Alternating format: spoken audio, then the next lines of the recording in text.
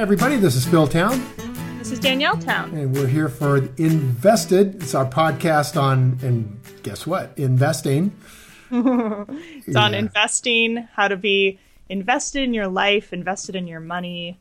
And for me, learning more about how to live a little bit better by learning about public companies and what they do in our world. And I want to extend that to everything you're learning about public companies and what they do in the world applies equally to private companies, to franchises, to real estate investments. In other words, my view of this whole thing is that when you get fully invested into this whole process, this whole thing that you're calling a practice, you end up with a really wide world of things you can invest in and understand.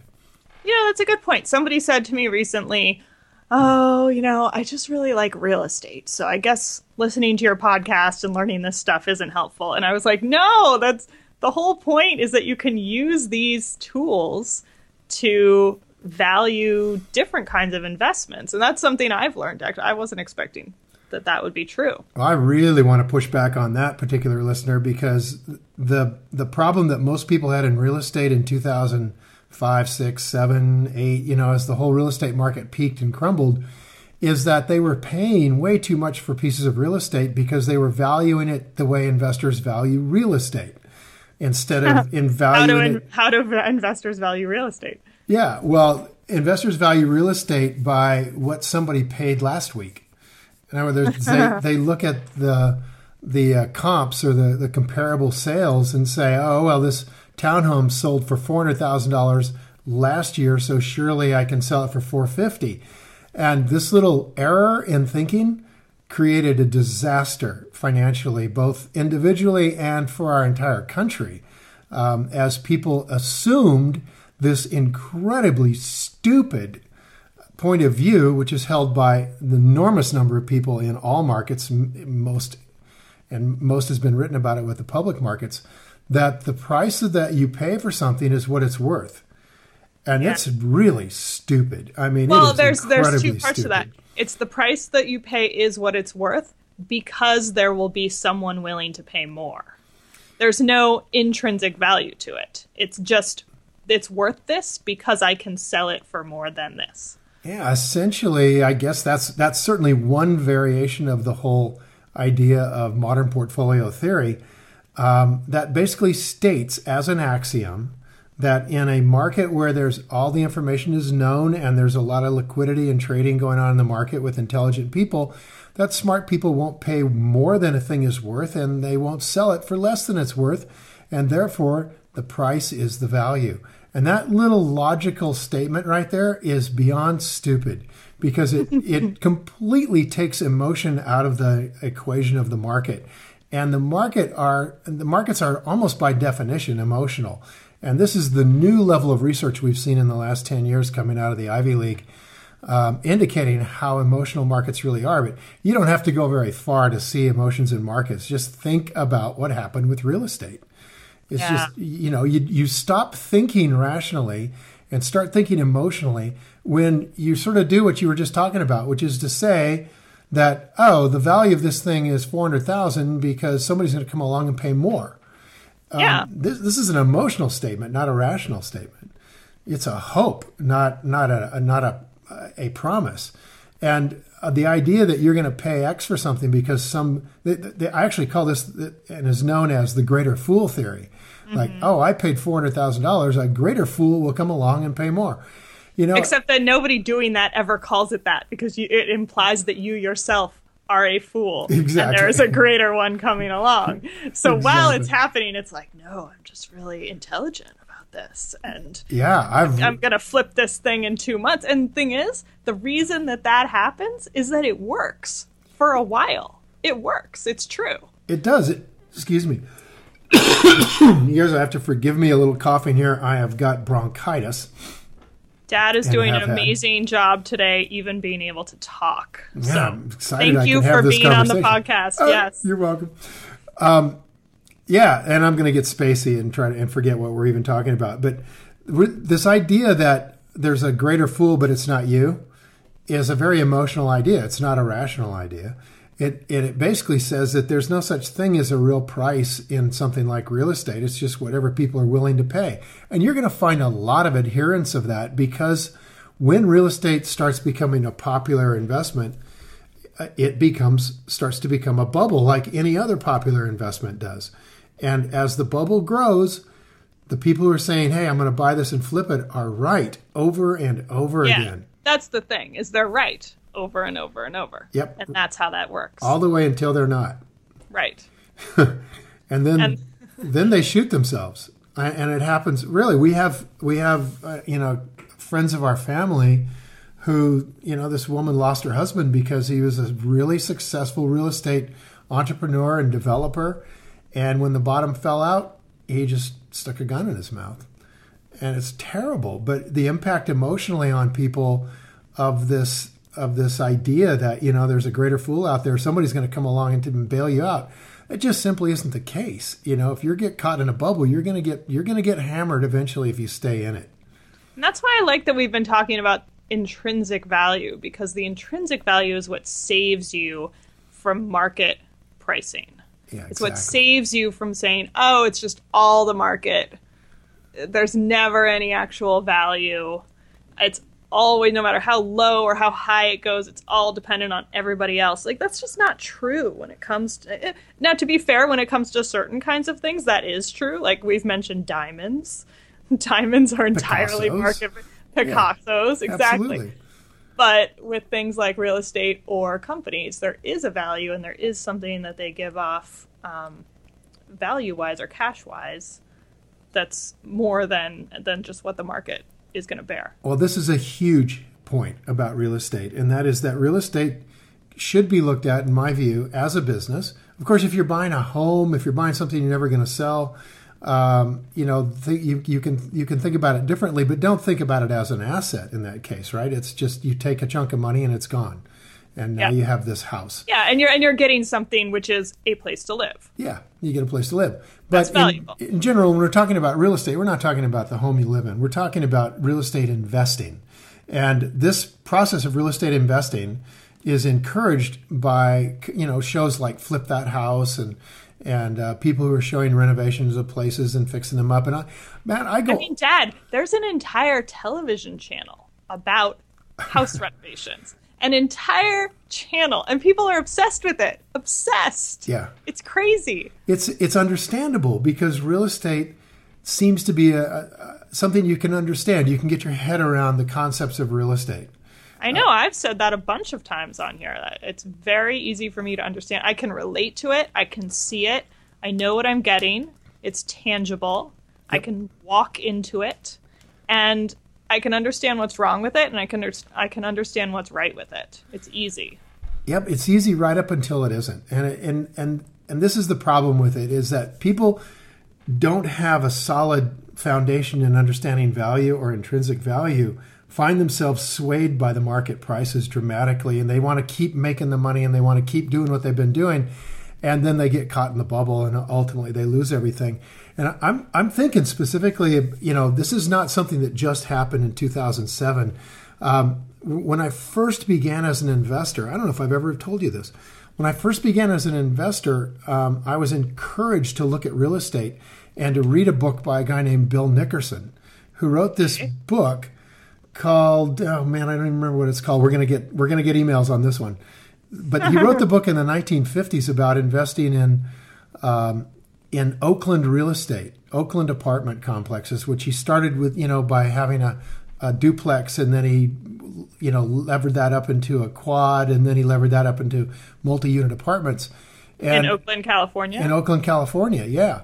And he did it working as a post office worker, and ultimately made millions of dollars. And he wrote the book about it. Wow. Bill Nickerson. Was Oakland at that time kind of a up and coming city? No, it was heading downhill. Okay. It was heading downhill. He was buying into a market. Buying cheap stuff. Yeah, it had 60% occupancy, 40% vacancies. Nobody wanted the real estate. And so he made a fortune doing that, and he wrote a book about it. Built a fortune doing the same thing. He read Nickerson's book, and then he built this fortune doing exactly the same thing. Oakland real estate, but doing it, 20 years later, and had been very successful with it. And then he sold off all of the Oakland real estate that he had made money on and got $1 million in cash and bought a single commercial property in Ogden, Utah, and went bankrupt a year later. Oh, God. Because he thought he knew what was going on with this new thing, and it turned out he didn't. And he treated That's awful. I know. He treated it like, everything goes up, right? Because this was his experience in Oakland. And it doesn't always go up with real estate. And so if you look at things carefully as a business, if he had looked at that as a business, he would have never bought that, I don't think. He would have understood that as a business, this commercial building had serious structural problems and was not going to be successful.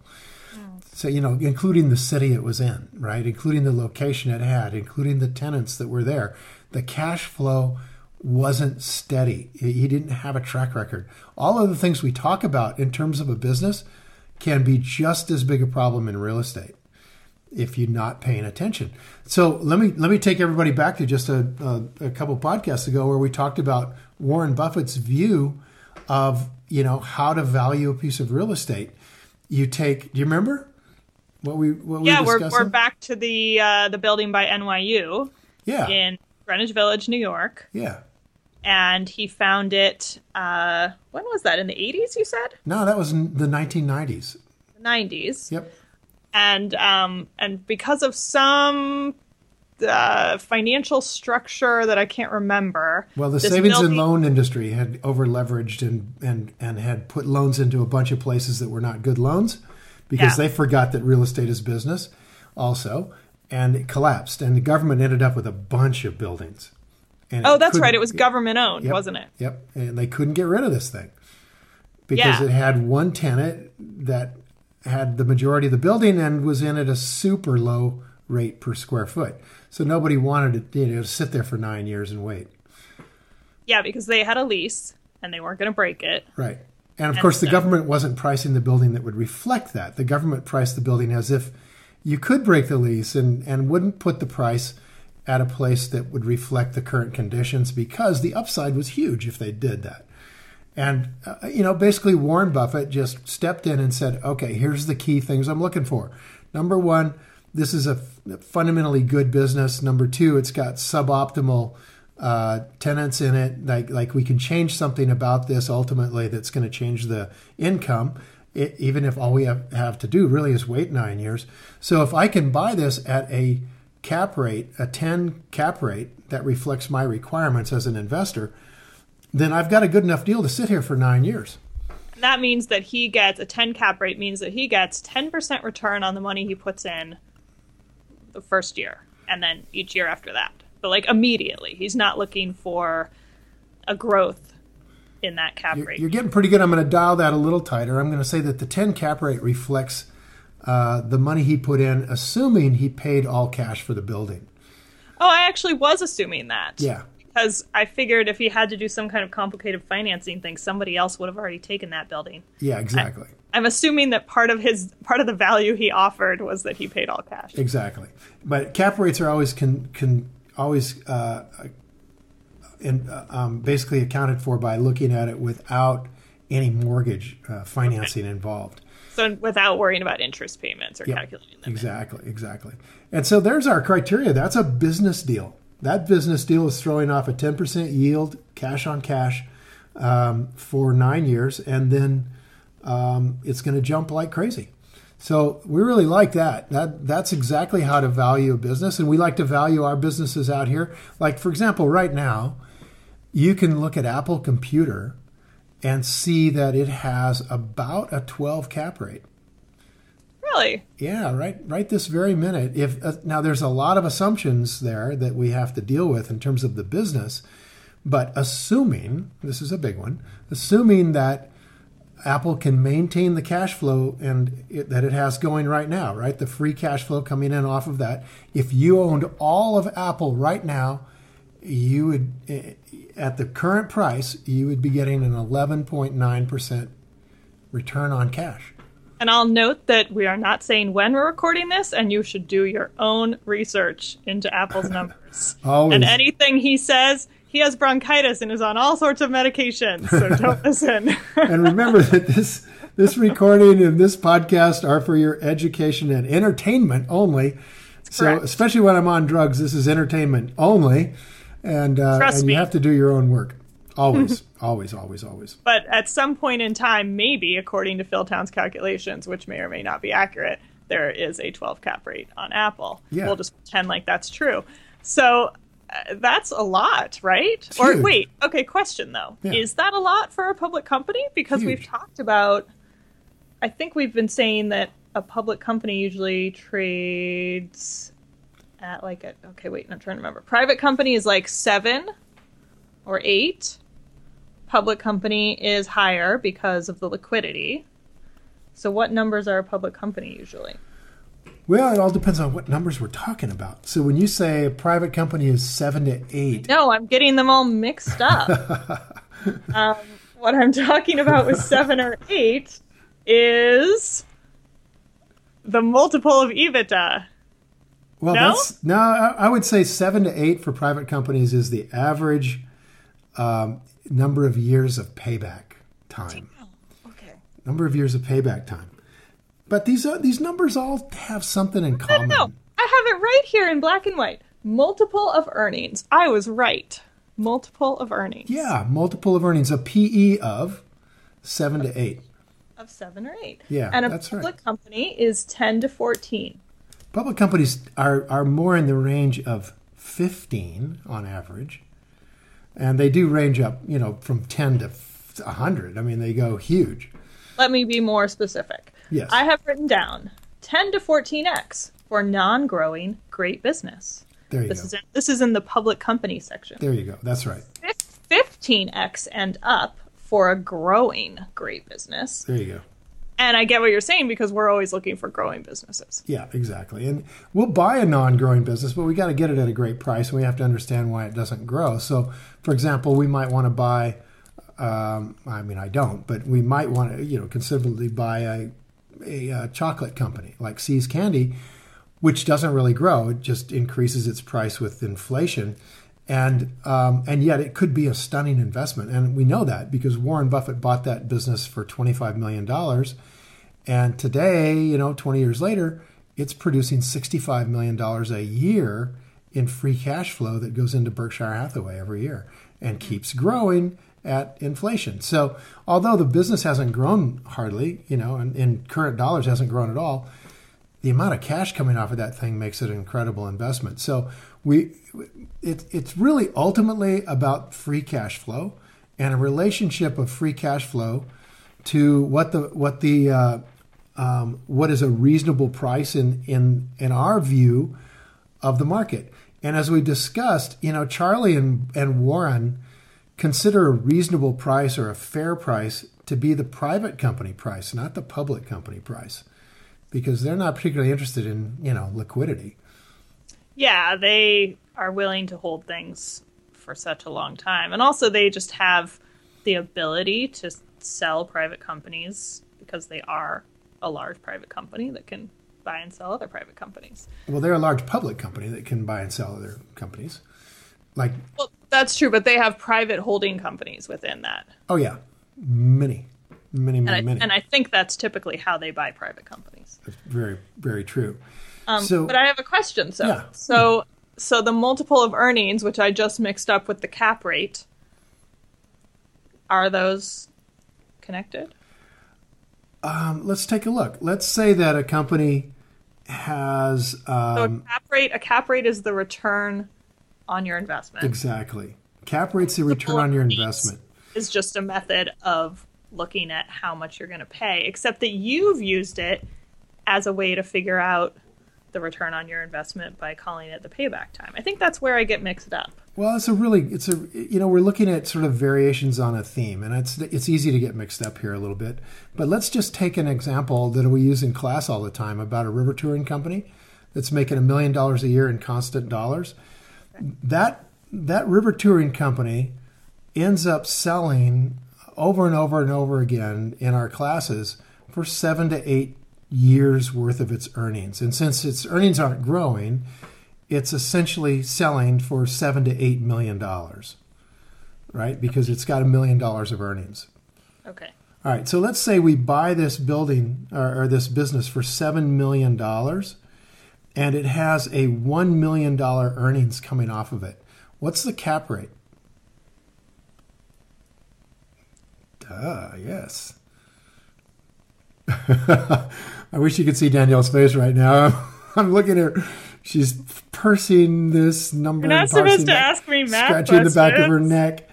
But let's just understand what a cap rate is. A cap rate is the yield on the money that you paid for the business. So you know you're getting $1 million, and we're going to have to stipulate that your earnings and your operating cash flow are the same thing, and your free cash flow is the same thing. Those are all the same thing in this particular business. So you're getting $1 million a year on this business, and you paid $7 million for it. So your $1 million is your yield. And in order to figure out what that is on a percentage yield basis to compare it to bonds and all the other kinds of companies, just think about it like this, hon. If you have $7 million in the bank and they're paying you, 1% interest on it, you'd be making $70,000 a year. So how would you figure that out? That you were getting 1%. Well, you'd divide the $70,000 you're getting by the $7 million that's in the bank. So here we're getting 1/7. Yeah, we're getting 1/7. And that turns into something. Which turns into roughly 12 point something. Let's call it roughly 13. So if that private company in class is selling for, a cap rate of somewhere between 11 and 13 is where people ended up coming down on it over and over again. Oh, got it. Okay, so 13 would be the cap rate in that situation. Yeah. So if a business isn't growing, I can get all kinds of math on you here. It's like, I think the name of this is a reciprocal of the PE ratio. In other words, if the PE ratio of a non-growing business is 8, you simply divide 8 into 1 to get its reciprocal, and that would be about 11 something, right? 12. It'd be 12. Spaced out on whatever you just said. It involved reciprocals, and I was like, I'm the one that's supposed to space out here. I got bronchitis, not you. So what I'm doing for all of our math fiends out there who are on this podcast, who are grabbing this immediately and running with it, is that there is a relationship between the payback time, the PE ratio, and the cap rate. There's a relationship. Essentially, the cap rate is the reciprocal of the PE ratio. It's one way you could think about it. And since we're treating PE ratios differently, PE ratios are earnings, not owner cash flow or free cash flow. We're not going to call these the same thing exactly, but since you brought it up, there is a relationship for sure.